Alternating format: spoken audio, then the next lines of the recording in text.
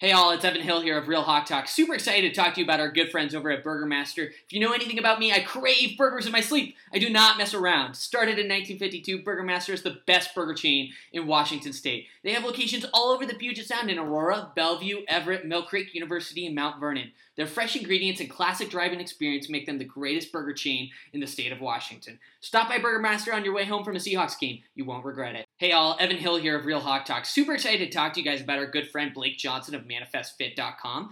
Football season is quickly approaching, and it is a struggle to stay in shape while eating burgers and nachos. ManifestFit.com is your one, only, true online personal training service with workout and nutrition programs specifically based on your needs. They work with clients all over the U.S., and what makes Blake and ManifestFit.com so unique is that they don't believe training should be a luxury item. Now's the time to start. Head over to ManifestFit.com. Click on how to join and fill out the form. Their team will get back to you ASAP and help you start building a healthier, happier, louder Seahawks fan life. The skyline is etched in my veins. You can never put that out, no matter how hard it rains. My city.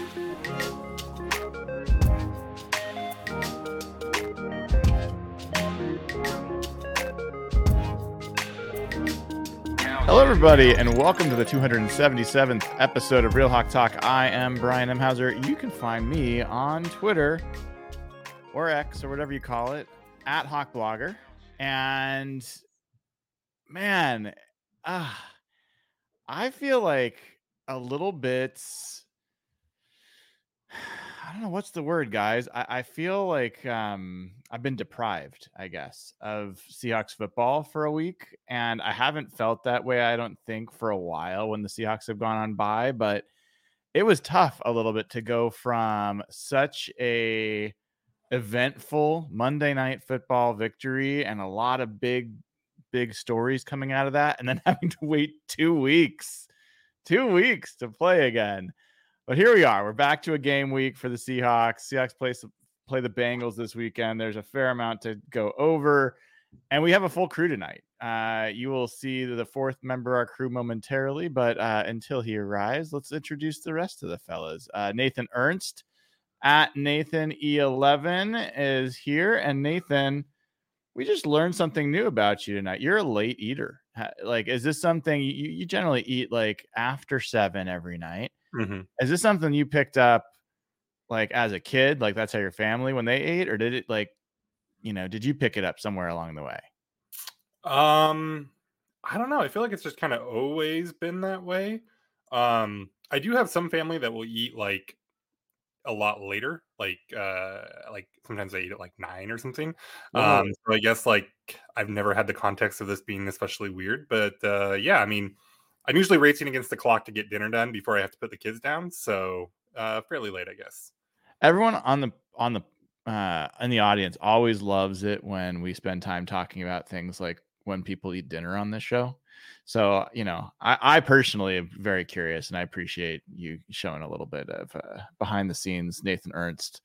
And it does explain, you mentioned being a little hangry coming into the show. That does explain some of the takes we've heard from you over the years. So I feel like that might typically be more wine induced than hangry induced. But, yeah, sound off in the comments. Let us know when you eat dinner. I'm very curious now. Yes, please tell us. Next, Evan Hill at Evan Hill HB on Twitter. Evan, you were traveling for a while, like everywhere. Are you like stationary for a little bit now? You got more travel coming up. You're gonna come see Seahawks play in certain places. What's going on with you, dude? I am back in Phoenix for a little bit, but I am back on the road to Atlanta next week, but for work. So domestically, I'm going to be around for a little bit for the next couple of months. But opposite of Nathan, my belly is very full right now. So I'm going to be sulking and sighing a little bit because I'm in a food coma right now. What happened? What did you eat here? So there's a really good food truck in Phoenix called Randizzles. It's like a pretty famous brand. And it's one of those places where, like, if he posts up in your neighborhood, he will have a line of like 100 people before they even open, like an hour before. So I got in line super early. I got 2 doubles from him, so 4 patties, and I'm just beyond stuffed right now. I'm like struggling to breathe.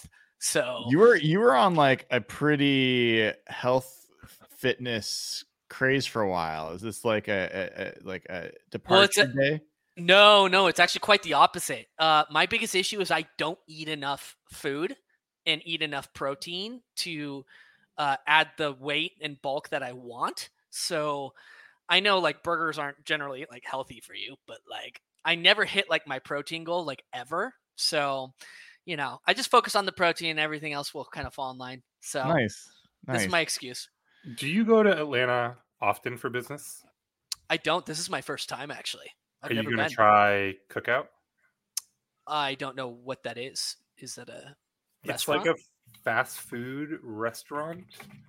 And it's supposed to be really good. And I've heard people talk about it. Like all of the mains that you get can also be sides. So you can get like 2 corn dogs as your main and then like a quesadilla as Brian. Do you know about this? Are you a Cookout? I don't know about Cookout. So I've been to Atlanta multiple times, and I think it is a slept-on city, especially for food. Mm-hmm. Like, I think the food's really good. I think also that like the city's like pretty young, and like I could see you really liking it, Evan. Like, I'm excited. I've got I've got a spare night there. So if anybody has recommendations, like shoot me, all your spots and stuff. I'd love them. If you are trying to eat more food, my understanding is Cookout will help you out there. Big time. Is it like protein based though, like chicken and stuff, or? I think you can do it however you want to do it. There's a lot of barbecue there. There is. Ooh, yeah. I didn't know. I didn't know Atlanta was like a barbecue town. Well, Southern. I mean, you can go super Southern. Hush puppies are like, those aren't your protein, but they're going to be solid. You can get grits there, like collard. You can get all this good stuff there. It also has one of my favorite airports in America. Oh yeah. If you're a fast food slob like me, that place is like fast food heaven. That airport, it's crazy. Oh, there's an In-N-Out in Atlanta. Then There's there must be. There must be concourses of like every fast food restaurant you can imagine. But why would you want to waste your time on In-N-Out when you could get a good burger somewhere? There's like every chicken sandwich possible. That is the voice of real Jeff Simmons. He speaks like a citizen of the United States, although he is a citizen of Seahawks Nation up in Toronto. So happy to have you here, Jeff. And we're just like a month away from maybe more than a month, but we're closing in on Thanksgiving and big Seahawks game in Seattle and all sorts of stuff going on. The week that the Seahawks didn't play, I think maybe the biggest story was watching the Cowboys play the Seahawks. Or sorry, the Cowboys play the 49ers. Did you guys all watch that game? I did. It was so annoying. I did. So annoying. We'll come back to that game a little bit later as we talk about our Seahawks. I think that's where everyone's going to want to start, is the Seahawks. But I thought that game was an important one in terms of assessing exactly where things stand right now. I think everybody walked away with the same basic feeling, which is, the 49ers are in a class by themselves right now. Can I just say one thing on this? Yes. Like, it's so annoying that not only are the 49ers like one of the best teams in the NFL and just stacked with blue chip talent, they're also like really fun. And I don't like that. That like really annoys me. I think you just broke Brian's brain. They're like fun. Am I wrong? Like, they're just really, really good. Yeah, they're running like they're in motorized vehicles and everyone else is in like a stagecoach. Like they just move. They're moving at a different speed than everybody else in the NFL on both sides of the ball. I think the thing that you want to know what really broke my brain, Jeff, and it really made me depressed, Evan, was our friend Grant Cohen asking weeks ago on Twitter in a poll, which is better, the 49ers offense or the 49ers defense? And I stared at that for like 5 minutes and I'm like, I don't know how to answer that question. Well, we're all Brock Purdy believers on this podcast, right? No, but seriously, I actually don't know your takes on this. What are you talking about? You gave me so much shit when I said before the season that Brock Purdy was going to be. Oh, you're right. You're right. I just had a brain fart. We have talked about this extensively. I'm totally lost. I'm in a coma right now. Okay, I'm in a coma. Since we're already into it, I'm curious. Like, so the part of there's this weird thing that continues to go on with Brock Purdy, where people are like, okay, he still hasn't proven it, or he's still like he's not as. I saw some take about he's not as good as Sam Howell on the Commanders, and he's throwing to wide open people. I don't know how you watch that game and watch some of the throws he made in tight spaces, anticipation throws into windows, like against multiple coverages. Yes, Shanahan is an amazing person to have calling your offense as a quarterback. But Purdy's not just making wide open 5-yard Jimmy Garoppolo throws. He's making some pretty good throws, especially in that game against the Cowboys. Did you guys see that differently? Or do you feel like, oh, yeah, he still hasn't proven he's a good quarterback? I mean, it's very early. It's Shanahan, all that stuff. But like, Yeah. No, I agree. Like, I didn't watch the game, but I've seen highlights and I've watched them other times. And he's fun. He's got a lot of pizzazz, and like I agree. Like, he is not just playing Jimmy G ball. Like, he will challenge you downfield, and he'll do some kind of crazy stuff. I think that's like one of the big questions with him with like the turnover worthy plays at the end of last year, right? So yeah, he's not just trying to dump it off and game manage his way to these wins. He's fun and trying to do stuff, and I think he's pretty good. Jeff, do you have remaining questions, doubts about Purdy? I wish. He's much better in the pocket and like athletic and moving around than I realized, and that's what Jimmy's limitation really was. Jimmy could throw to the open guy, but couldn't make a play at all out of structure. And every week he seems to be getting better. And yeah, he does have the easiest job of any quarterback in the league. He's playing with an all-star team and with an all-star coach. But he's making higher level throws than I thought he was capable of. And I was hoping like the elbow injury or last year was sort of a outlier, but right now it's just they look almost unbeatable. Like, I'm looking at their schedule. It's hard to see how they lose at this point, and it's sort of ruining the rest of the season for me. I want to come back to that. Evan, one last thing for you on Purdy. Like, any thoughts for you there? Highest EPA. This is for Nathan. Highest EPA per attempt out of any quarterback in the NFL, 0.79. And I believe highest total EPA. So it's not like, again, that he's just throwing 7 passes a game. When a dude's incompletion rate is like, when he hit like 95% in one game. Yeah, he's 21 and 22, like 20 and 21 or whatever it was against. I'm sorry, there's no way to spin that negatively. Just right. Stop. Like, just stop. So it's very bad news for the Seahawks, but we'll see how it turns out. It is such bad news. Can you talk about how insane it is, though? Like, the amount of weight we put on drafts, like draft position, and NFL teams do it too. Like, it's insane. If this guy was even a second round pick, there would not be half as many questions about him at this point. If Will Levis was out there doing this right now, people would be falling over themselves to talk about how good he was. Or like, Gino and Daniel Jones in the offseason. Like, Daniel Jones was a terrible first round pick. He played like ass for years. He had one okay year last year, and because he was a first round pick, they pay him. And then Gino, he didn't get like nothing, but he definitely took a much lesser deal. And one of those players is just like clearly better than the others. At some point, like, we have to accept, we talk about it all the time, like, oh, it's a crapshoot, and oh, having a first round pick doesn't mean anything. Like, you can mess those up, and Seattle's terrible at it and all this. But then, like, we hold on to these draft priors so damn hard, and the league does too. It's wild. Well, and you talk about like all those factors. Trey Lance doesn't get hurt. Is Brock Purdy even playing? Has he even gotten a snap yet in an NFL game? If Jimmy Garoppolo hadn't been hurt before then, and like, there's a lot of factors. Like, if those guys didn't get hurt again last year, like, Purdy doesn't play last year. if those things don't happen. And I don't think he like beats them out in practice. And like he could have been sitting behind inferior quarterbacks for years and maybe never gotten a chance. Maybe his first chance would have come on another team that he signs with after his rookie deal, and they're not Shanahan and they're not this good of a. So it's like there's luck that definitely plays a role. And it does make me wonder a little bit. Like Russell Wilson got a lot of this bullshit when he started. Like, all-star team. He's carried by the defense. He's carried by Marshawn Lynch. He's just like being dragged along.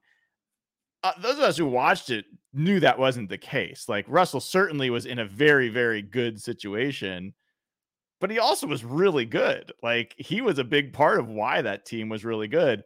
And if you've been watching the Niners and can't see the difference between Brock Purdy and Jimmy Garoppolo, you haven't been watching. Like there's a big freaking difference and it sucks. It totally sucks. So let me transition a little bit here. He's got one more year, I think, before they have to pay him though. Right? Last year was his rookie year, wasn't it? Two more years. So next year is the end of his third year. So I doubt he'll step on a football field that fourth year without a deal. We'll see. Yeah. I mean, but we'll see. The 49ers cap situation is mind-boggling with as many great players as they have to have as much cap space as they have this year that they're going to roll into next year, and that they add Randy Gregory, and like it's a little annoying. But Jeff, one of my questions I've been kind of wondering, and everyone's welcome to join in on this one. Let's talk about the Seahawks for a second. The Seahawks had a big step forward against the Giants. No matter what you think about the Giants team and how shitty it is, that was a big step forward game in a lot of ways for the Seahawks. And we started to see a little bit of the shape of what the Seahawks could be. And so my question for you is, what do you think the Seahawks ceiling is? Like what's the best that the Seahawks can look like? Like, what's the shape of that look like from an offensive perspective, from a defensive perspective? And then I want to compare that a little bit. I'll bring it back to the Niners conversation in a second. But like, do you have in your mind's eye kind of what that looks like? In some capacity, sure. It's pretty amazing. They're scoring in like a top, I think they're sixth in scoring, and they're one of the worst third down teams in the league. And a lot of that has to do with their protection up front on the tackle spots. So what they're in terms of like first and second down are one of the best teams in the league. If they can elevate into a good third down team, and there's every reason to think that's possible, once the tackles come back, can allow them to really utilize their three receivers and really utilize their tight ends, then they can become a top 5 offense that we thought they were. They're still pushing that as one of the worst third down teams and as a bad red zone team. Defensively, I still am not sure what the ceiling is defensively. We've seen them really turn on the pass rush, but against probably the 2 worst offensive lines in the league. And obviously the Panthers and Giants, their offenses are probably, I think they're 31 and 32 in EPA. So I'm still not sure what the defense is. I think this week is going to be a really, really interesting test to kind of be a measuring stick for them. But I think you can see the pass rush, the run defense, and if the coverage can all come together, I think they can be a pretty solid defense. And they're getting healthy. They have pretty much everyone for the first time this week. So I think we're going to learn a lot about what their ceiling is over this next little 3-4 game stretch, because we haven't really, I'm still not sure what they are. So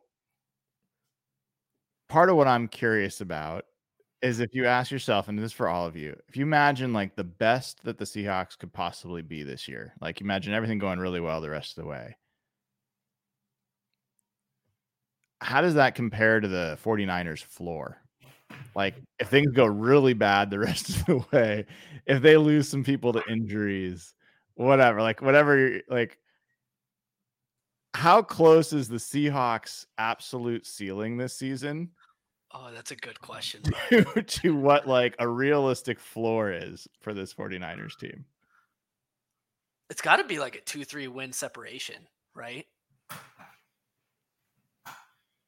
Yeah, I mean, Like if that's- Seattle's ceiling is like What? 12-5, Yeah, probably. do you really think the 49ers like lose more than 2 to 3 games? I think San Francisco's floor is probably 13. Yeah. that feels right. That feels like the floor. I can't imagine them losing I can't imagine them losing 2 games right now. Like it's hard to imagine. Someone would need to get injured. Yeah. I'm pulling up their schedule again. What's their only hard game? Is it pretty much the Eagles? They do play the Seahawks twice. I think the Seahawks might be their toughest matchup other than the Eagles. We're going to take one from them. We're going to take one. It's going to be Thanksgiving. It'd be so fun. It'd be so fun. We are going to take them on Thanksgiving. The schedule's so easy. It's I've really never done this easy. before, but I might not watch that Thanksgiving game. I don't know if I can. You're bracing. Yeah, because they're going to eat turkey on the middle of in the middle of the field. It's Dana's not going to be able to watch that game. I've never understood that until now. This game, this is the one where I don't think I can do it. I don't think Didn't Josh say Tampa Bay and what's his name? Oh my God, the quarterback, little white guy, Baker Mayfield. Baker Mayfield. Josh said Baker Mayfield was going to take a win from the Niners this season. Oh, come on. He did say that. He's on record. Could they lose to Baltimore? Yeah. Maybe. I mean, there's no team you can point to and say this is a team that's got a clear reason to believe they should beat the 49ers. I think the Chiefs, you might say, all right, if everything was going well, but they're not as great as they've been. The Bills have had some just absolute killer injuries. I think they're a pretty good team. The Dolphins, that might be a team that has enough strength on offense to do something, interesting. The Eagles, maybe, they beat them last year, but I think they're way better than the Eagles. Can we slow down just a little? This is getting a little out of control. They have not scored less than 30 points in a single game. Okay, they've had a pretty easy schedule though. Other than let's talk about that for a minute. They played the Steelers, they're garbage. They played the Giants, they're garbage. They played the Cardinals, they're garbage. They blew out the Cowboys, who should be good, but just lost to the Cardinals. Let's chill. They played one team that's looked solid throughout the year, and they won by a touchdown. And it was a close 30-23. But Nathan, they're shitting on all of them. It's not even close. No, it's 30-23. That Rams game was a close game. 30-7, 30-12, 35-16, 42-10. The Niners are taking dumps in their mouth. Jesus Christ. Straight up. This is not even close. But now and they're about to play the Browns' backup quarterback and the Vikings without Jefferson. So. The Ravens were 2 drop touchdowns away from doing the same thing to the Steelers. Yeah. Let's calm down a tiny bit. I mean, look, here's the deal. They're going to be favored in every game except that Eagles game, barring something weird with injuries or something like that. That's fine. I get it. But this team is not we are it's so early. We are overreacting. I don't think we are. I don't think we are, but I do believe what I will say is I've watched enough of their games this season, and I feel like they're a hot knife through butter. I haven't watched that Rams game. It wasn't that close, really. No, it was close. McVay punted on 4th and 1, and they were winning. Yeah, that one was a close game. My read of that, the one thing I will say is teams have been letting them run on them. The 49ers have been running well enough on offense that they just haven't had to really strain at all to score points. And I think that a team that can actually force CMC to not be the impact player he's been on the ground, I think can make that team beatable. So I don't think it's out of the question, but I don't back off anything I said in terms of them lapping the field. They are head and shoulders, I think, above anybody else. You could look at any other team, Nathan, and show the teams that they've played. Like the Eagles, for example, they have barely beaten a bunch of crappy teams so far this year. They have not looked good. So Okay. the 49ers having one close game against a pretty decent Rams team, I don't think is like an indictment on It's that. not an indictment. They're an extremely good team. But I think we all are just going a little crazy. So they're number one in DVOA. Okay. Yeah. And so yeah, I agree. Like that backs it up, right? But on offense, they're second. On defense, they're seventh. Very good. Very, very good.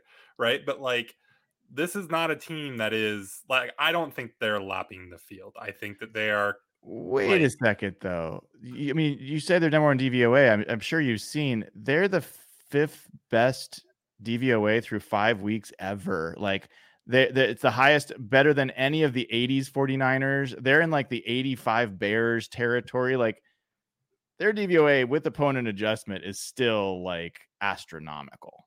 We gotta talk about something else. I'm gonna. Agreed. Let's go back to the Seahawks. But the Bills are not far behind them. Okay, the Bills are good. I wish they weren't getting so much injuries. I always cheer for the Bills. But one last question. Where's Seattle in that DVOA rank? They're like 9 or 8. 8. They are 8, and they are 8th on offense and 14th on defense. Yeah, like eye test, that's about right. I think so.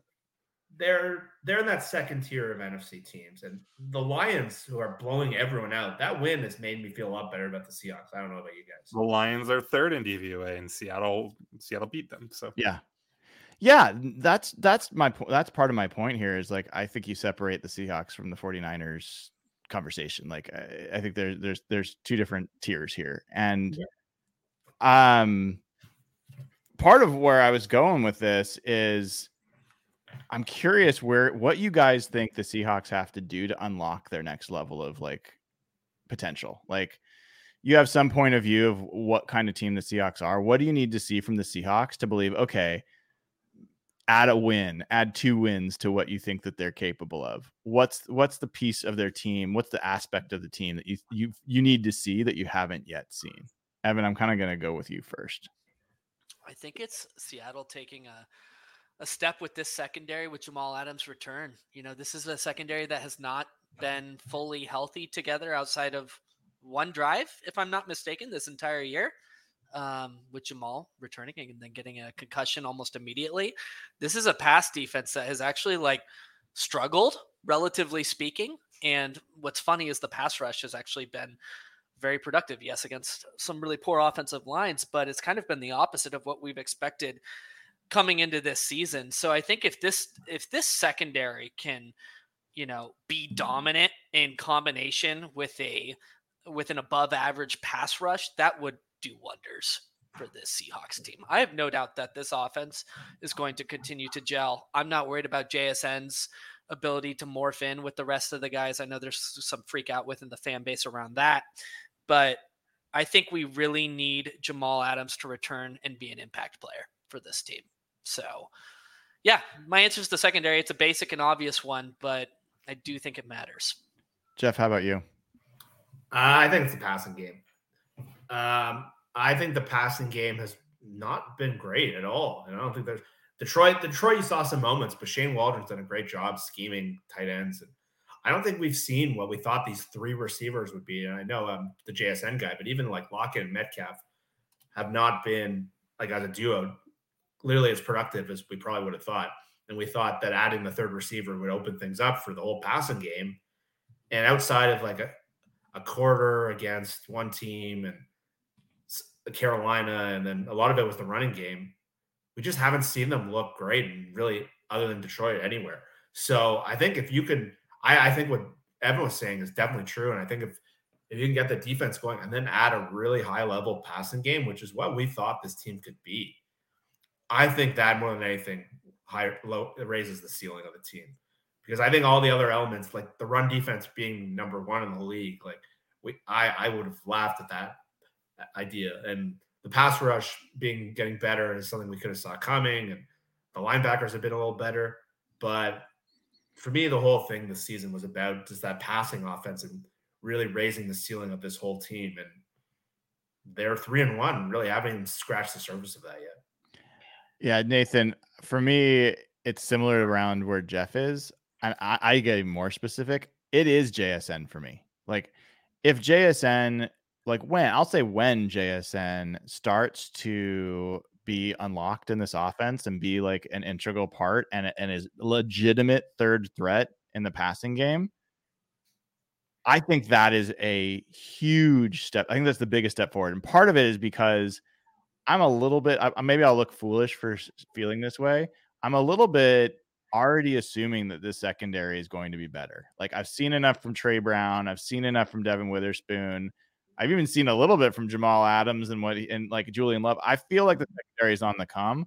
I don't think we've seen anything yet on that third receiver front. So I feel like that's a huge step forward when that comes. And I think there'll be a handful when that happens. What about you? Like, where's your mind in terms of like, this is their next big building block to take that next step? Yeah, I think it would probably echo all of that, right? They need to even out in the passing offense. That's probably JSN. I don't think it needs to be JSN. I think they just need to get a little bit more consistency there.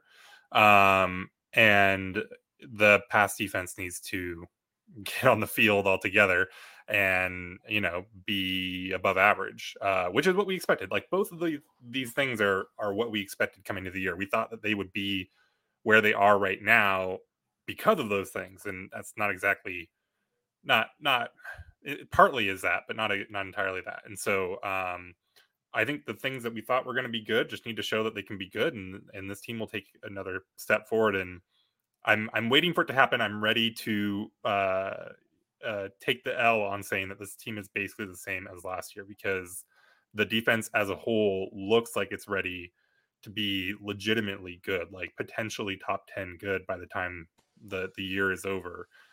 If the run defense stays and the pass defense gets to an above average spot. What were you going to say, Evan? You had something on your mind. I just can't believe that. I was like processing your words in real time, Nathan, because I remember we were having this exact conversation. And to be clear, I wasn't like putting money on the line, but I remember asking you guys like 6 weeks ago. I was like, just what if defensively they could just be like average, like top 10 to 15. And I think universally it was pretty much like, that's pretty unlikely. And, and to be clear, I was having to like force myself to be like unreasonably optimistic. So the fact that I think they've taken a step in several really positive directions defensively, it may mean they end their playoff list winning streak this year. So we'll see. Do any of you guys, well, let me ask you this way. That implies that all of us are feeling pretty confident coming off a game where they've played the worst offensive line in football and like an awful quarterback. And the week before they also played a pretty awful team and a backup quarterback and blah, blah, blah. Why do you guys feel like, all right, you've watched enough Seahawks games, when there's mirages, why do you feel like this is not a mirage based off of opponent?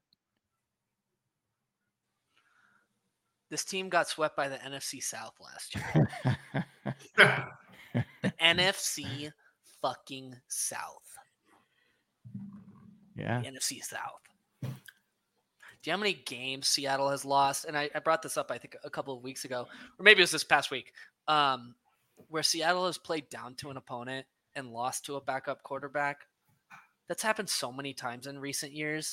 It's kind of been an exhausting trait about Pete Carroll football teams, to be honest. And it can go the other direction. When they play a really good team, they typically show up and play up to the competition. But this is a game they should have won. They did win and just ended up smacking them around by the end of it. That felt good.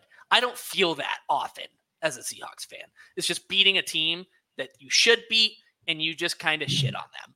That felt good. So haven't felt that in a while. Yeah. I'm processing this emotionally in real time right now. And to add to that, I think there's legitimate talent upgrades throughout the defense. And we spent a lot of time over the years debating some players in the fan base that turned out to be pretty shit.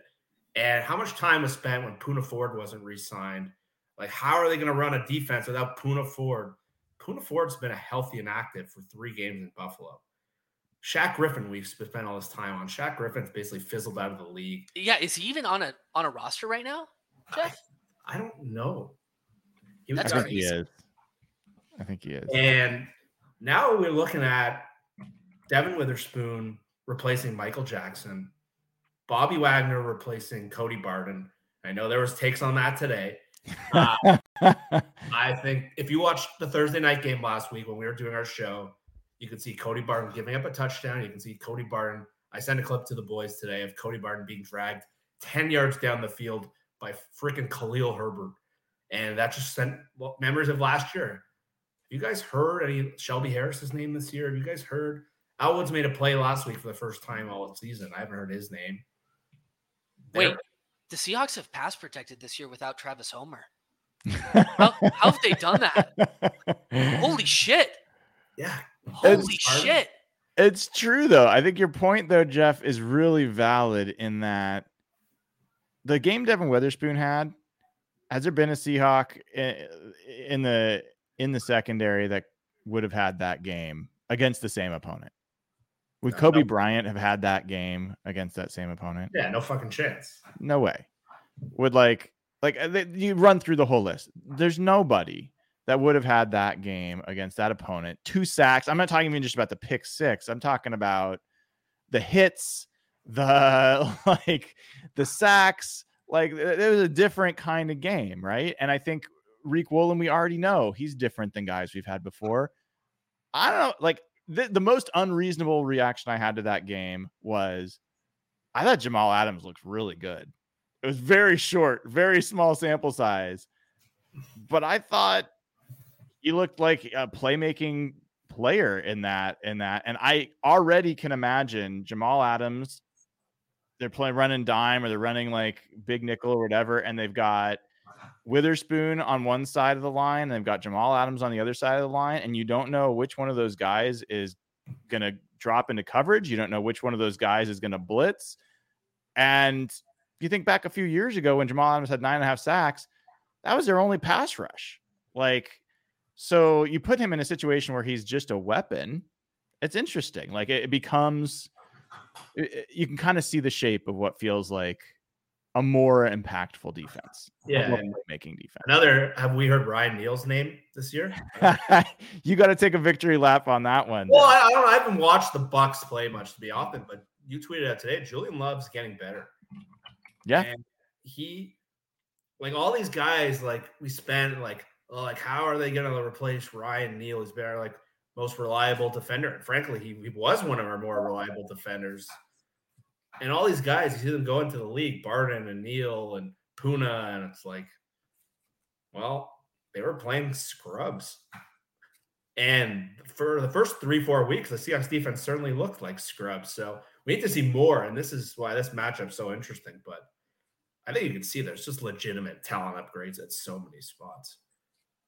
Yeah, they've officially gotten my hopes up, which is I'm just ready to be smacked in the face. Mark Chase, here we go. Yeah. When was the last time, Brian, you were this excited about a Seahawks team? Honestly, it wasn't that long ago. I was really, maybe not the whole team. I was so excited last year when they beat the Broncos. That was so fun. And I was really excited when they beat the Lions in that game last year, and we saw the type of offense we hadn't seen before. And just Geno Smith actually turning into a good player was really exciting. Can I rephrase? Yeah. When was the last time you were this confident in a full Seahawks team? Not excited. Yeah, fair question. Because I'm trying to figure out at a talent level, roster wide. So beyond just the quarterback position, obviously. Honestly, if I'm looking at the complete roster and the strength across the board, that I think you're getting all the way back to I know what year you're going 2015, 2016, kind of somewhere around there. Because the defense really did take a nosedive after 2016. I think it was the last time the defense was any. It's been bad for 5 or 6 years. Oh, 8. It's a solid 8 years. Or a solid 8 years. And they've been really bad in some years, historically awful. Yeah. So, Nathan, Jeff, are you in different spots? I'm just curious. I don't know if I felt as good about the entire team, but early 2020 was very, very exciting. Yeah. Yeah, definitely agree with that. We should take some patron questions. If you wouldn't mind starting to find those for us. If you haven't already, give the show a like and click subscribe to the channel. And then go to patreon.com/hawkblogger, sign up, and you can get access to the Slack channel where you get to ask us questions every week, where we give away tickets to the game, where you get to meet all sorts of cool people, have good conversations. It's not easy making friends, folks, in this digital age, this pandemic age we've been through. I'm telling you, Real Hawk Talk Slack is a good place to meet some cool people talking Seahawks. So patreon.com/hawkblogger. You can join too. And all the proceeds go to charity. Over 260,000 donated already and more to come. So Nathan, I know this is one of your favorite parts of the pod. You take the conch and guide us through these questions. Yeah, I'm, filling in some big shoes here, but I'll do my best. So Mark Zuck has I think a really good question here. And I think you and Jeff kind of did this in the offseason, looking back at a bunch of Seahawks drafts. I don't think it's one that we can probably answer today. It's just too early. But he says, many of us were high on Mazi Smith before the draft. He's played less than 25% of their team snaps. The crew should look at one player each that they wanted to draft, excluding Jalen Carter, and see how they have done so far. I think this is a good one to revisit at the end of the year, but I wanted to shout it out because I think it's a good question. All right, so then he has another question, though, from Mark Zuck, and I want us to maybe roundtable this really quick. At Rams, Niners, Cowboys, at Niners, Eagles. How do you see that stretch going? So can we just go win-loss really quick on each of those? So Brian, at Rams. I'm going to go with win. It's a 50-50 right now. Okay. But I'm going to go with win. Jeff? Loss. Evan? I'm going loss as well. All right, Brian, what is next here? Niners. Thanksgiving. Brian? I'm going to say win because I don't want to think about anything else. But that is a absolute homer take for sure. Jeff? Loss. I think we're all going to go win because I don't think any of us can handle. No, that's a win. That's a win. Yeah, I can't emotionally. Nathan, you're smart enough to watch that game. Yeah, I'm going to have to. Okay, Cowboys. They're winning that. Okay. Brian? I think that's a loss. Ooh. And Jeff? And I'm going to take a win on this one. All right. At the Niners, Brian? Loss. Jeff? Loss. Evan? 70-10 loss. We're going to get shit on. I'm just telling you. All right. It's going to be a 70 piece. Eagles at home, Brian? I think we win that one. Oh, jeez. Yeah, this game makes no sense Pete Carroll game. That's a win, even though there's every reason they should lose. And Evan? They're losing that. All right. Well, so I don't know. So Jeff and Evan, you have them coming out of here 2-3. Brian, pretty optimistically, I think. 3-2. They can be happy with that if they come out of that 2-3. If they come out of that 2-3, hell yeah. Yeah. Okay. That's a brutal stretch. That's yeah. The Rams game is a sneaky tough one because they struggle against that team, and Matt Stafford's playing like some of the best quarterback in the NFL right now, and you don't know what they're going to look like with Cooper Kupp and Puka by then. Like, it could just be a very different team. So I don't know. Don't like that matchup. I think that's the only good part about the Seahawks having no chance of winning the division. That 5 stretch doesn't mean as much. Oh, they're not winning the division. That's what I mean. So to me, it's like if there was a division, like that would be like the end of the Seahawks' chances. But really, like they just have to make the playoffs at this point. Yeah.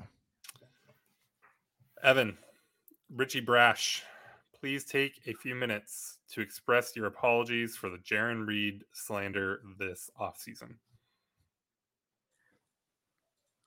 No, Do it. not yet. Do it. I'm not there. I'm not. I have to see. So when somebody traumatizes you, when somebody trespasses you against you emotionally, and they cause significant damage, harm, What did he do to you? the Seahawks signed him to like a 2-year, $24 million deal and let Quentin Jefferson walk, which was incredibly traumatizing to me. Okay. They picked the wrong player. Okay. I need to see lengthy rehabilitation in his behavior towards the Seahawks before I will apologize for that. So, no, not yet. And that's my pride and my ego speaking. This is the guy who is ride or die with the worst kicker in the NFL, like the most overpaid kicker. Baron Reed blocked me on Twitter. Well, I mean, okay, is but he the lots of only people do one to that. block you on Twitter? Like, that's not a good. Justin Britt was the only other player that blocked me on Twitter. Only blocking he's ever done in his life, by the way. Oh, that's good. Right-wing capitalist Evan Hill hates NFL players getting paid. It's terrible. You hate to see it. God damn it. All right, I'll do it. Reed's been awesome. Evan, you were just making an excellent point about how amazing it is that we're talking about this being an above average defense, and that doesn't happen without Jaron Reed, or he's at least a big part of that. Other players, I'm sure, could come in and do the same thing, but he's the one here doing it. And I mean, they have a pretty legitimately dominant run defense right now, and I mean, you can't do that with terrible defensive tackles. Well, let's take a quick detour on this for a second. Top 2 or 3 players that are way outperforming your expectations this year. Jaron Reed has to be one of those guys. Yes, for all of you. It's not even close. Yeah, I mean, yes, he is one of them.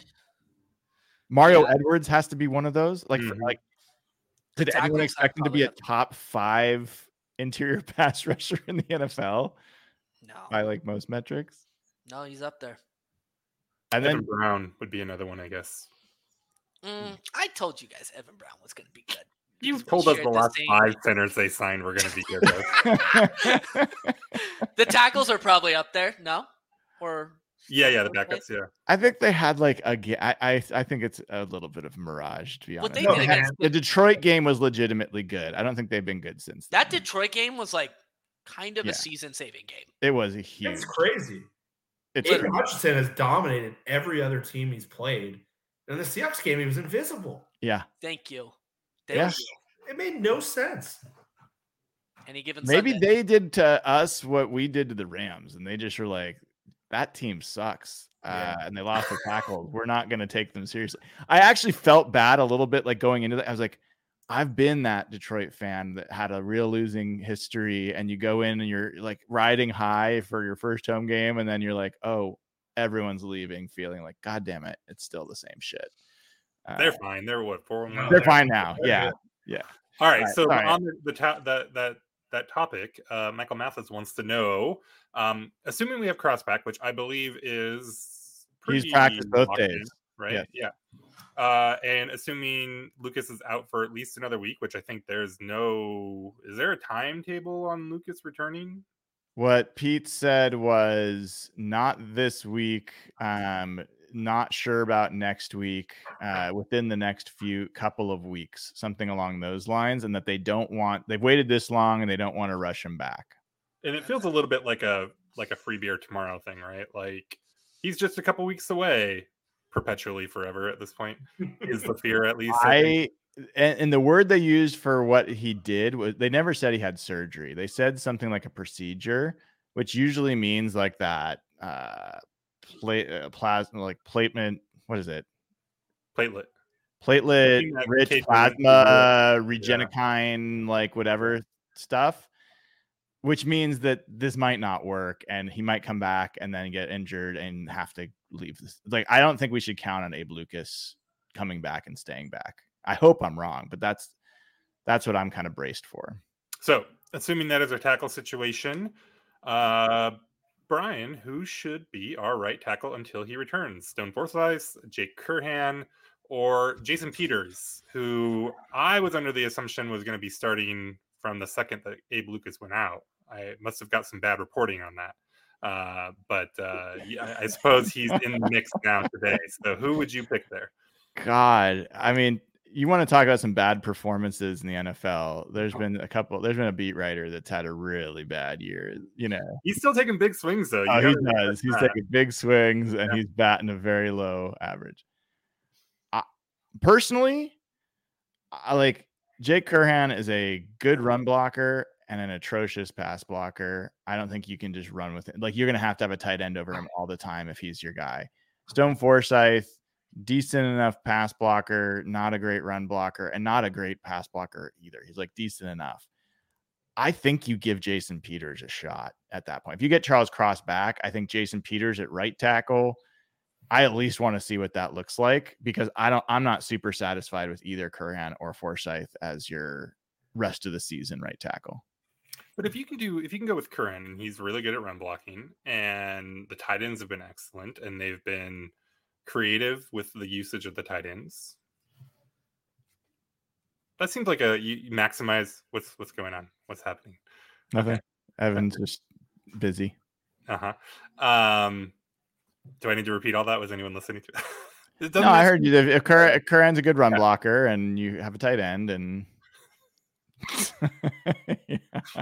Keep going. Yep. Okay, next question for Jeff, I guess. Oh boy, got a good one for you too, Jeff. Oh boy. Tanner Field wants to know, looking forward to the second half of the season, how do you expect the snap count to be split between Zach Charbonnet and Kenneth Walker? And what would you like to see?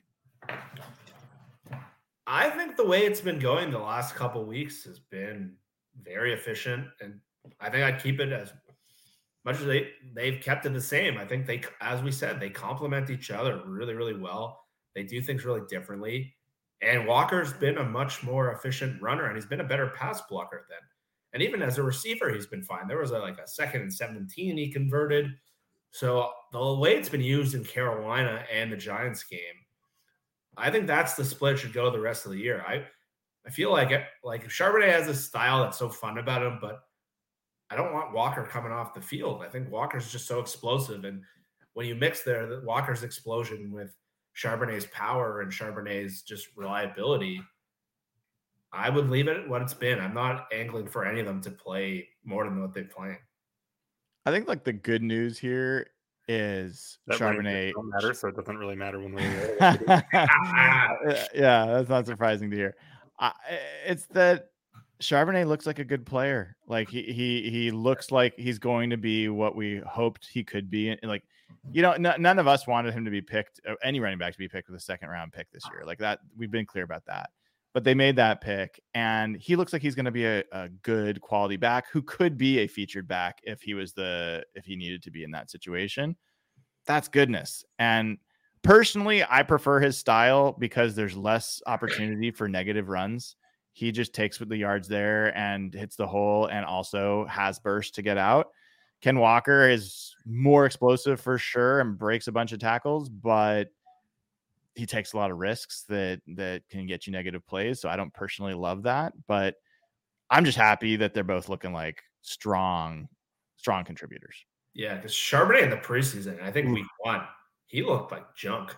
He did. And he's really come on the last 3 weeks, and he looks sort of like what he did at UCLA. But in the preseason, he looked like unathletic, and I don't know if it was the injury that he had or what, or his adjustment to the game, but he looked scary bad at first. So it's been promising to see those last couple weeks the UCLA guy we saw. I'm going to throw this up to whoever wants to answer it. Zach Hassan, how good have DK's hands been this year? Am I forgetting a play or something where DK showed amazing hands? I mean, he hasn't had hands problems, but I'm struggling to think of what might prompt Zach to ask this question. Maybe the catch in the end zone last game where he kind of showed the quiet hands where he kind of put it up at the last second. But I don't know if he's made any spectacular hands catches. That was more of a savvy receiver play than more of a hands play. I don't know. I'm going to pull it up for a second because I actually agree with this general take that DK had some drops throughout his career. And I think he has made and especially contested catches. He's never been particularly good in that category. I think he's doing much better in that regard this year. Unfortunately, I'll have to pull up a different site, but like he's caught, of the 23 targets to him, he's caught 18. And I'm pretty sure from a percentage perspective, that is way above his typical. So give me one more second and I will tell you. The thing, like when I think about it, like I'm not thinking of a play where it was like, oh, that's the thing he used to not be good at. Yeah. So that's where I'm happy to take the opportunity to say nice things about DK, but nothing jumped to mind here for me. So here's just real quick catch rate of just targets. 58% as a rookie, 64%, 58%, 63%. So all like 63 pretty much and below. He's 78% this year. Like nice. It's definitely a step up. Okay. Derek Woods wants to know which side's numbers were more inflated. See, this is why Dana usually does it. She never trips over her words. Were more inflated by opponent their last game. Cincy's passing offense against the Arizona defense, or Seattle's passing defense against the weak Giants offense.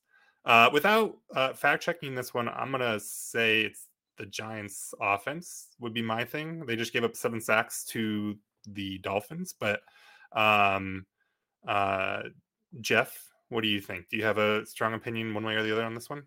Yeah, I'm with you on that one. I think the Cincy was a lot of it was Joe Burrow looked healthier. And obviously Arizona's not a great defense. They play really hard, but their talent is limited. But we've seen Cincinnati be a top 3 passing game since really Joe Burrow and Chase got there together. And Burrow looked the first time all year, he looked healthy, looked a little more mobile, and Jamar Chase looked uncoverable. I don't think that had to do with Cincinnati. We've seen him do that basically since he entered the league.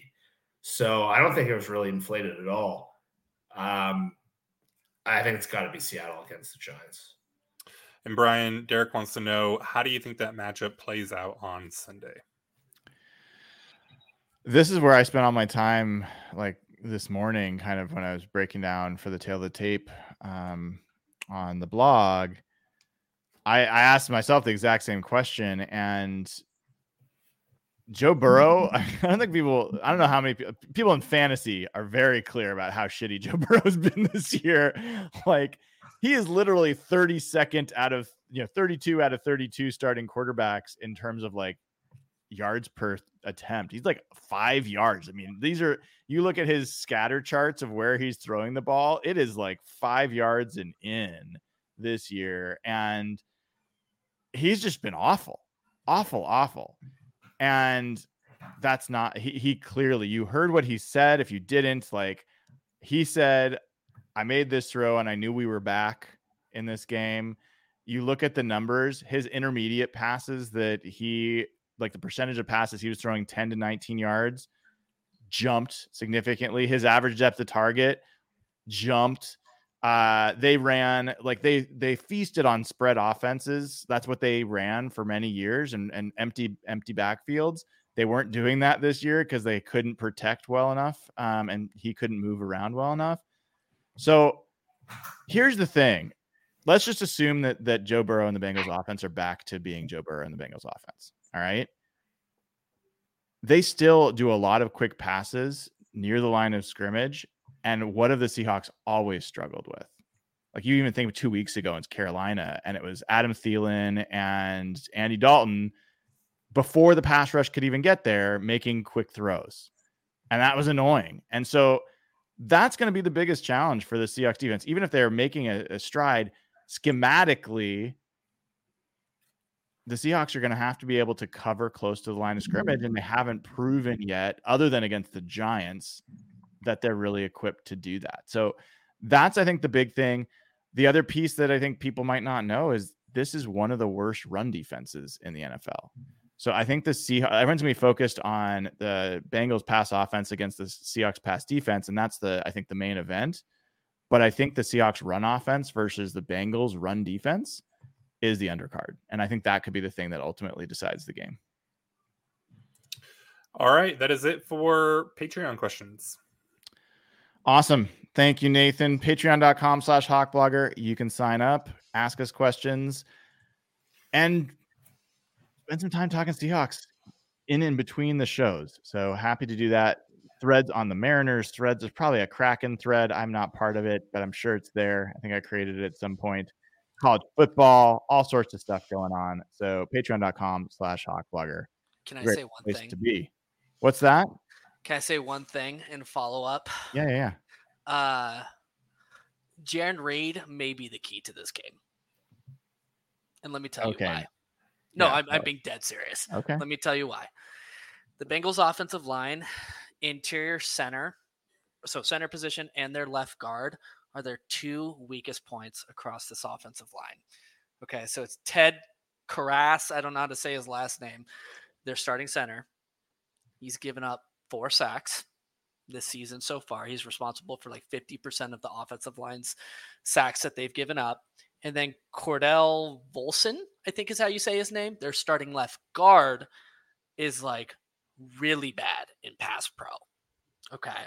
So if Seattle can beat that interior, their tackles are decent to above average. I know they've got Orlando Brown on the left side. Their right tackle kind of flies under the radar. Jonah Williams, he's settled in nicely for them. But if Seattle can pressure them on the interior and get to Joe quickly, Jaron Reed could be a key here. I would just say keep an eye on those 2 names on the interior for them. The turnaround, in your opinion, on Jaron Reed is amazing. I feel like you must have like released some negative energy that you had been holding on to in the meantime, and now you see the light on Jaron Reed. He's flushed that whole opinion. It's gone. I'm just saying, if he does happen to continue to produce, that would be nice. Let's see sustained production from this man. I love it when you dump a bunch of positivity on us, Evan. Yes, yeah, me too. I mean, Cordell Volson, by the way, you mentioned him, the guard for the Bengals. His pass block grade for the season, not for a single game, for a season. Anyone want to guess? Remember, like 60 is like an average starter grade. 32. 32. That is awful. It's not. Is it really? Did you actually get that? No, it's not 32. It would be awful if it was 32. It's not 32. I thought he hit that right excited for a minute. Jeff, you want to guess? 44. 44. No, not 44. Evan, Now you've guess? Got me nervous if my memory was wrong about him being bad. I don't know. It's got to be bad, right? 50? 17.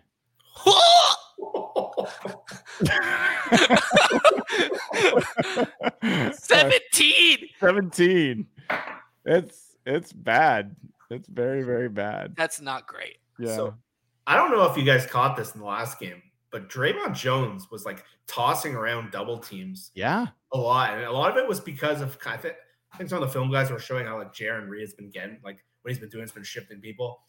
But this is a game where you would like to see Dre Jones flash a little bit. Because some of the like the deeper film, like he like was knocking dudes over and like throwing the Giants shitty O-line to the ground. And like this Volson guy at 17, him and Reed and Edwards, this is a game where those guys can feast. What are you laughing about, Nathan? What's so funny? He's laughing about comments in the chat that you guys were making all these poop puns while I was off taking a shit. Okay, I had to release the Kraken. Okay.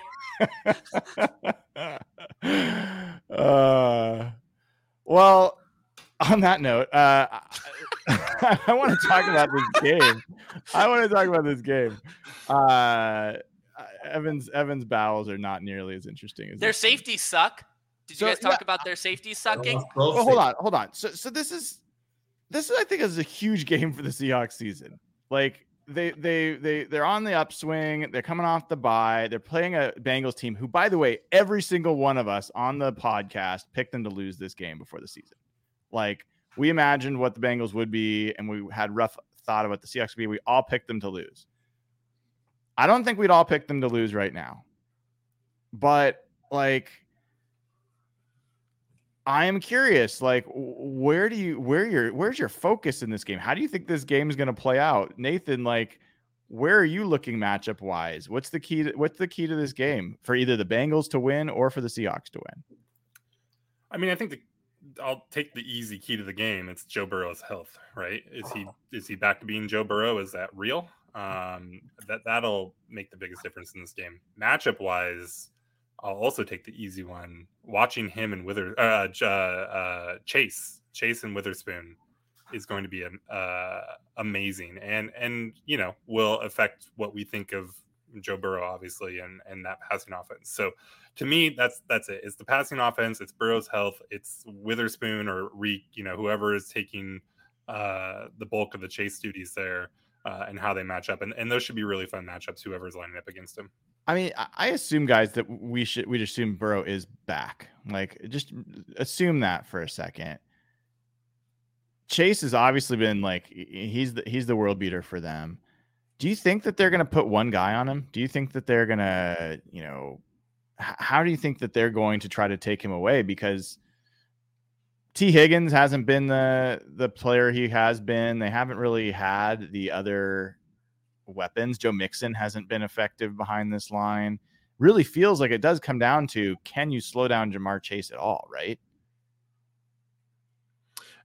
I think even if Burrow is right, I think this team, I think they match up fairly well, because we'll see how much of T. Higgins' struggles is just a function of the struggles of the offense that they've had so far.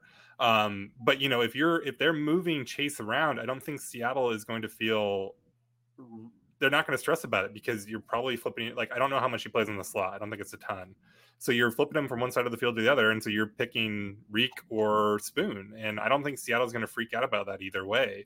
If they want to, try to do a bunch of short stuff, then you're going to be, passing into guys like Witherspoon and Adams, and guys that are, happy flying around and making big hits and tackling in short yardage. I mean, not always great at it, but, happy to try to lay hits there and stuff. And so, and then, the run defense has been really good so far. So I can see them matching up pretty well against this Bengals offense, even if the offense is right. And Higgins didn't play last game. He messed up his ribs, and they have a bye week 7. So it's highly likely Higgins doesn't play. And then it's really just Chase and then Tyler Boyd, and they don't have much else. So it's hard not to come away and say what Nathan did. Like, it really comes down to, can they stop Chase? Because they don't have much of a run game. Joe Mixon's sort of on the last of his legs, and it's a bad run blocking line. So what were we going to say, Evan? They just got to get to Joe. They got to get to him fast, rough him up a little bit. Not hurt him, but shake him up. I'm not convinced he's fully healthy. Well, he's definitely not fully healthy, but he is. One thing he's done is get rid of the ball pretty quickly. So I think they're going to have to pressure him, but I don't know that they're going to get home as often as a lot of us would like. And yeah, I'm really fascinated because I think they move Chase around a lot. I don't think they make it easy for you to like match up with him unless you have someone travel with them, which the Seahawks pretty much have never done. And if they're going to play Witherspoon in the nickel and in the slot when they go to 3 corners, I don't know if that will be what matches up with Chase. So I do find, like, I think that's going to be really fascinating and could be incredibly frustrating depending on how that plays out. What about on the flip side? Yeah, so that's what I was going to say, actually, is just as a reminder, and apologies if you guys covered this while I was gone, they lost their 2 starting safeties in free agency this past year. Mm-hmm. Jesse Bates, who a lot of folks thought would drop off leaving the Bengals because he had an inconsistent year or two, is like the number 2 ranked safety in the NFL right now. Absolute stud in Atlanta. Von Bell lost him as well in the offseason. They replaced him with Daxton Hill and Nick Scott. Nick Scott signed a 3-year deal for $12 million, but Nick Scott has really, really struggled for them. Coverage, poor tackler. So Jordan Battle is a 3rd rounder that they selected this year. I think I just saw their DC comment today. I was doing some research on that camp matchup, or that camp battle for them. Jordan Battle sounds like he might be getting some more playing time taken away from Nick Scott. So their safety position is a little sketch. And then they also started a rookie corner last game, Arizona. His name's DJ Turner. He actually played really well in Arizona. Gave up only I think it was like a 38 passer rating, gave up 30 yards or something. I know, Arizona still. But that secondary is weak, I think. So they should exploit that. Well, this is actually a question that I kind of gave you guys a chance to hopefully prepare for a little bit. But if you look at this whole starting roster, not the whole to 53, but the starting on offense, starting on defense, how many starters on the Bengals would you want starting for the Seahawks over who's on the Seahawks at those positions? I assume Joe Burrow. If Joe Burrow's healthy, you're taking Joe Burrow. Oh, yeah. I don't think that's too controversial. Jamar Chase, that's a pretty easy one as well. Higgins is an interesting one. What about Trey Hendrickson's got to be. Trey Hendrickson's an easy one. Hendrickson's an easy one, I think. Yeah, okay. Oh, yeah. I want to know about Higgins. Tell me why he's an interesting one for you. He doesn't come close to me, but tell me why for you. Really? I think he's extremely good. I think he's at least in the same class as Metcalf and Tyler. Maybe better. And this is hard too. So if you're I'll take Jamar Chase over Tyler, those are the wide receiver ones, and then it's wide receiver because I would lean Tyler if we're just talking about a season, right? Because there's an age difference there. But him and DK is a tough one for me. Who else? So Is Trey there Hendrickson. So there's Burrow and Chase on offense. Is there anyone else on offense that you would take? T is interesting. I take Jake Browning as my backup quarterback, but over Drew Lock? Hell yeah. The only man on this team that will target JSN downfield? No, I don't think I would take anyone else. I don't think I'd take Joe Mixon over our running backs, given contract and age and all that. No. Maybe the right tackle. If you pulled nationally, I think most people would probably pick Mixon over Cam for sure on name recognition. But I don't think there's, even beyond my opinions about running backs, I don't think there's a lot separating those two. Yeah. The right tackle is who? Jonah Williams. Yeah. What about Jermaine Pratt? Did you mention him? Well, so you're moving to defense. Nathan I'm sorry. Was You're on offense. So yeah, I think it's Chase and Burrow, and then maybe nothing else. Maybes, yeah, 3 maybes. Okay, and so then defense. We said Trey Hendrickson, maybe DJ Reader. Yeah, maybe? I think so. Yeah, I'd probably take DJ Reader. I would take both of their ends. I'd take Hubbard too. Hubbard has not been good this year, but he has been good before. He's also he's 27, so I guess he's not that old. I don't know if I would take Hubbard. I guess he's had some pretty big seasons sack-wise, but I don't know. I like the young guys we've got in the contracts there. Cornerback wise, I don't think I want Awuzie over any of the guys that Seahawks have. And by the way, he did not practice today for the Bengals. They were expecting him back, and he did not practice today, so that could be a big deal. I'm sorry, who was that? Chidobe Awuzie, cornerback. Yeah. Cam Taylor Britt is good, right? What's that? Cam Taylor Britt is good, right? Not about him. Not a guy that you'd take as a starter, but I don't know where he plays, but I think he can play slot. He'd definitely be a guy I would take over if we're considering Kobe Bryant a starter or something like that. Yes. Yeah. Kobe Bryant the slot corner? No. They assume it's Trey Brown. Yeah. Assume it's Trey Brown, Reek Woolen, and Witherspoon. I'd take Mike Hilton over Trey Brown. Cam Taylor. Really? Yeah, Mike Hilton's really good. He's been cheeks this year. Really? Okay. Well, JSN time. That's what I'm hoping for. Speaking of cheeks, you guys should all search up Nick Scott on Twitter and see the video highlights that come up. He's been Definitely Definitely football related highlights. There's definitely like not a porn star also named Nick Scott that I accidentally No. on Twitter. So just on X, I should say, actually. That happened to me today. So There's no such thing as porn on This has X. got to I be the don't believe Tyler it. Lockett game. it was horrible. Jermaine Pratt. Anybody? Over Bobby. Yeah. Maybe think not this Bird- year, but like longer term for sure. Logan Wilson's pretty good. Mm. I Yeah. don't know Logan Wilson that well. He I think just got paid. Yeah, I'd take either of those guys over Bobby. I don't think I'd take either over Jordan Brooks right now.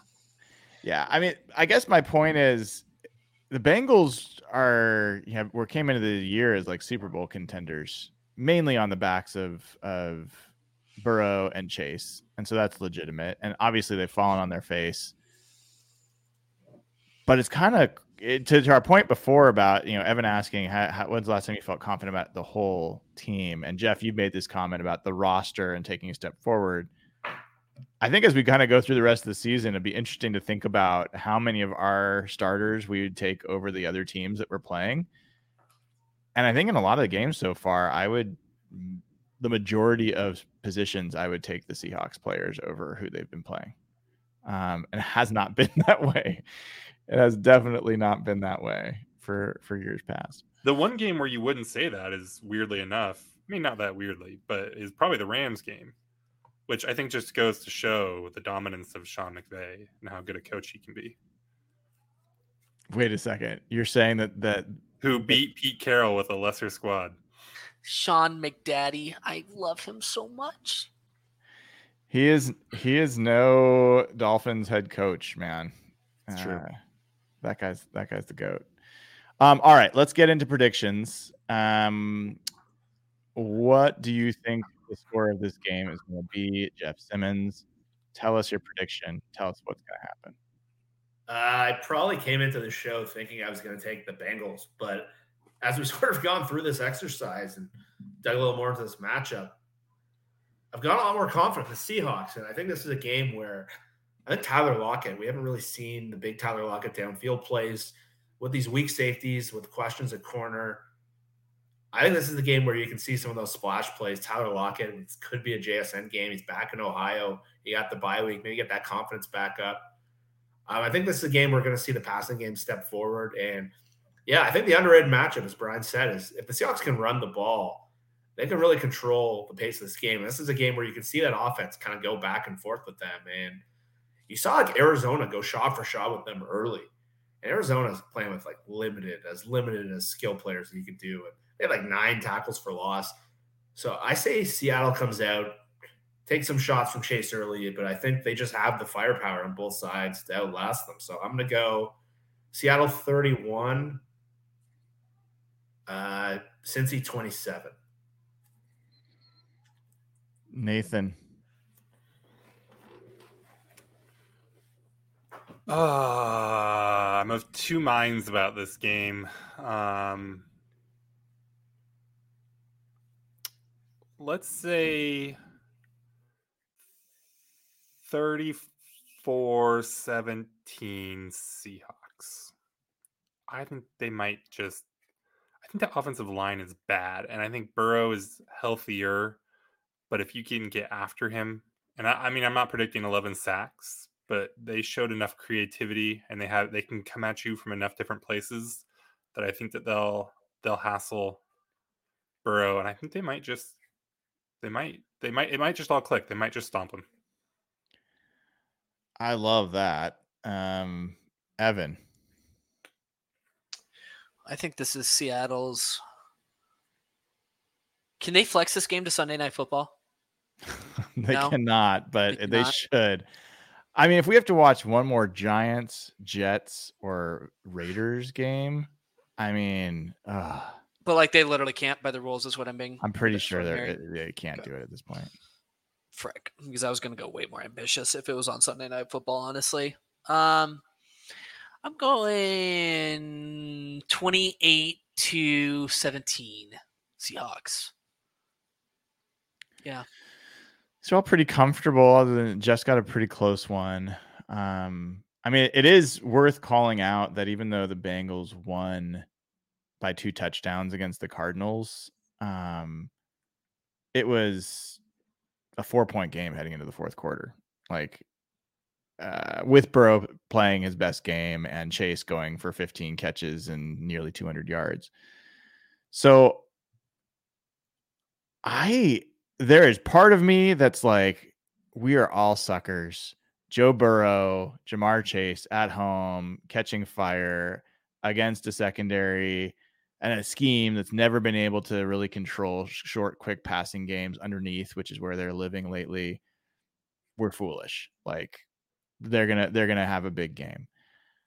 But if I really just take the emotion out of it and look at it, Seahawks, I think, are the better team, and I think they have there's more of a reason that their matchups are going to work out over the course of this game than the opposite. And so I end up very similar to where Jeff was. I'm at like, I'll go with 30-24 Seahawks in this one. I think the Bengals will put up some points, but I think the Seahawks are going to turn them over, and I think that there's going to be enough big plays in that defense, and the offense is going to actually, be strong enough that they'll come out on top.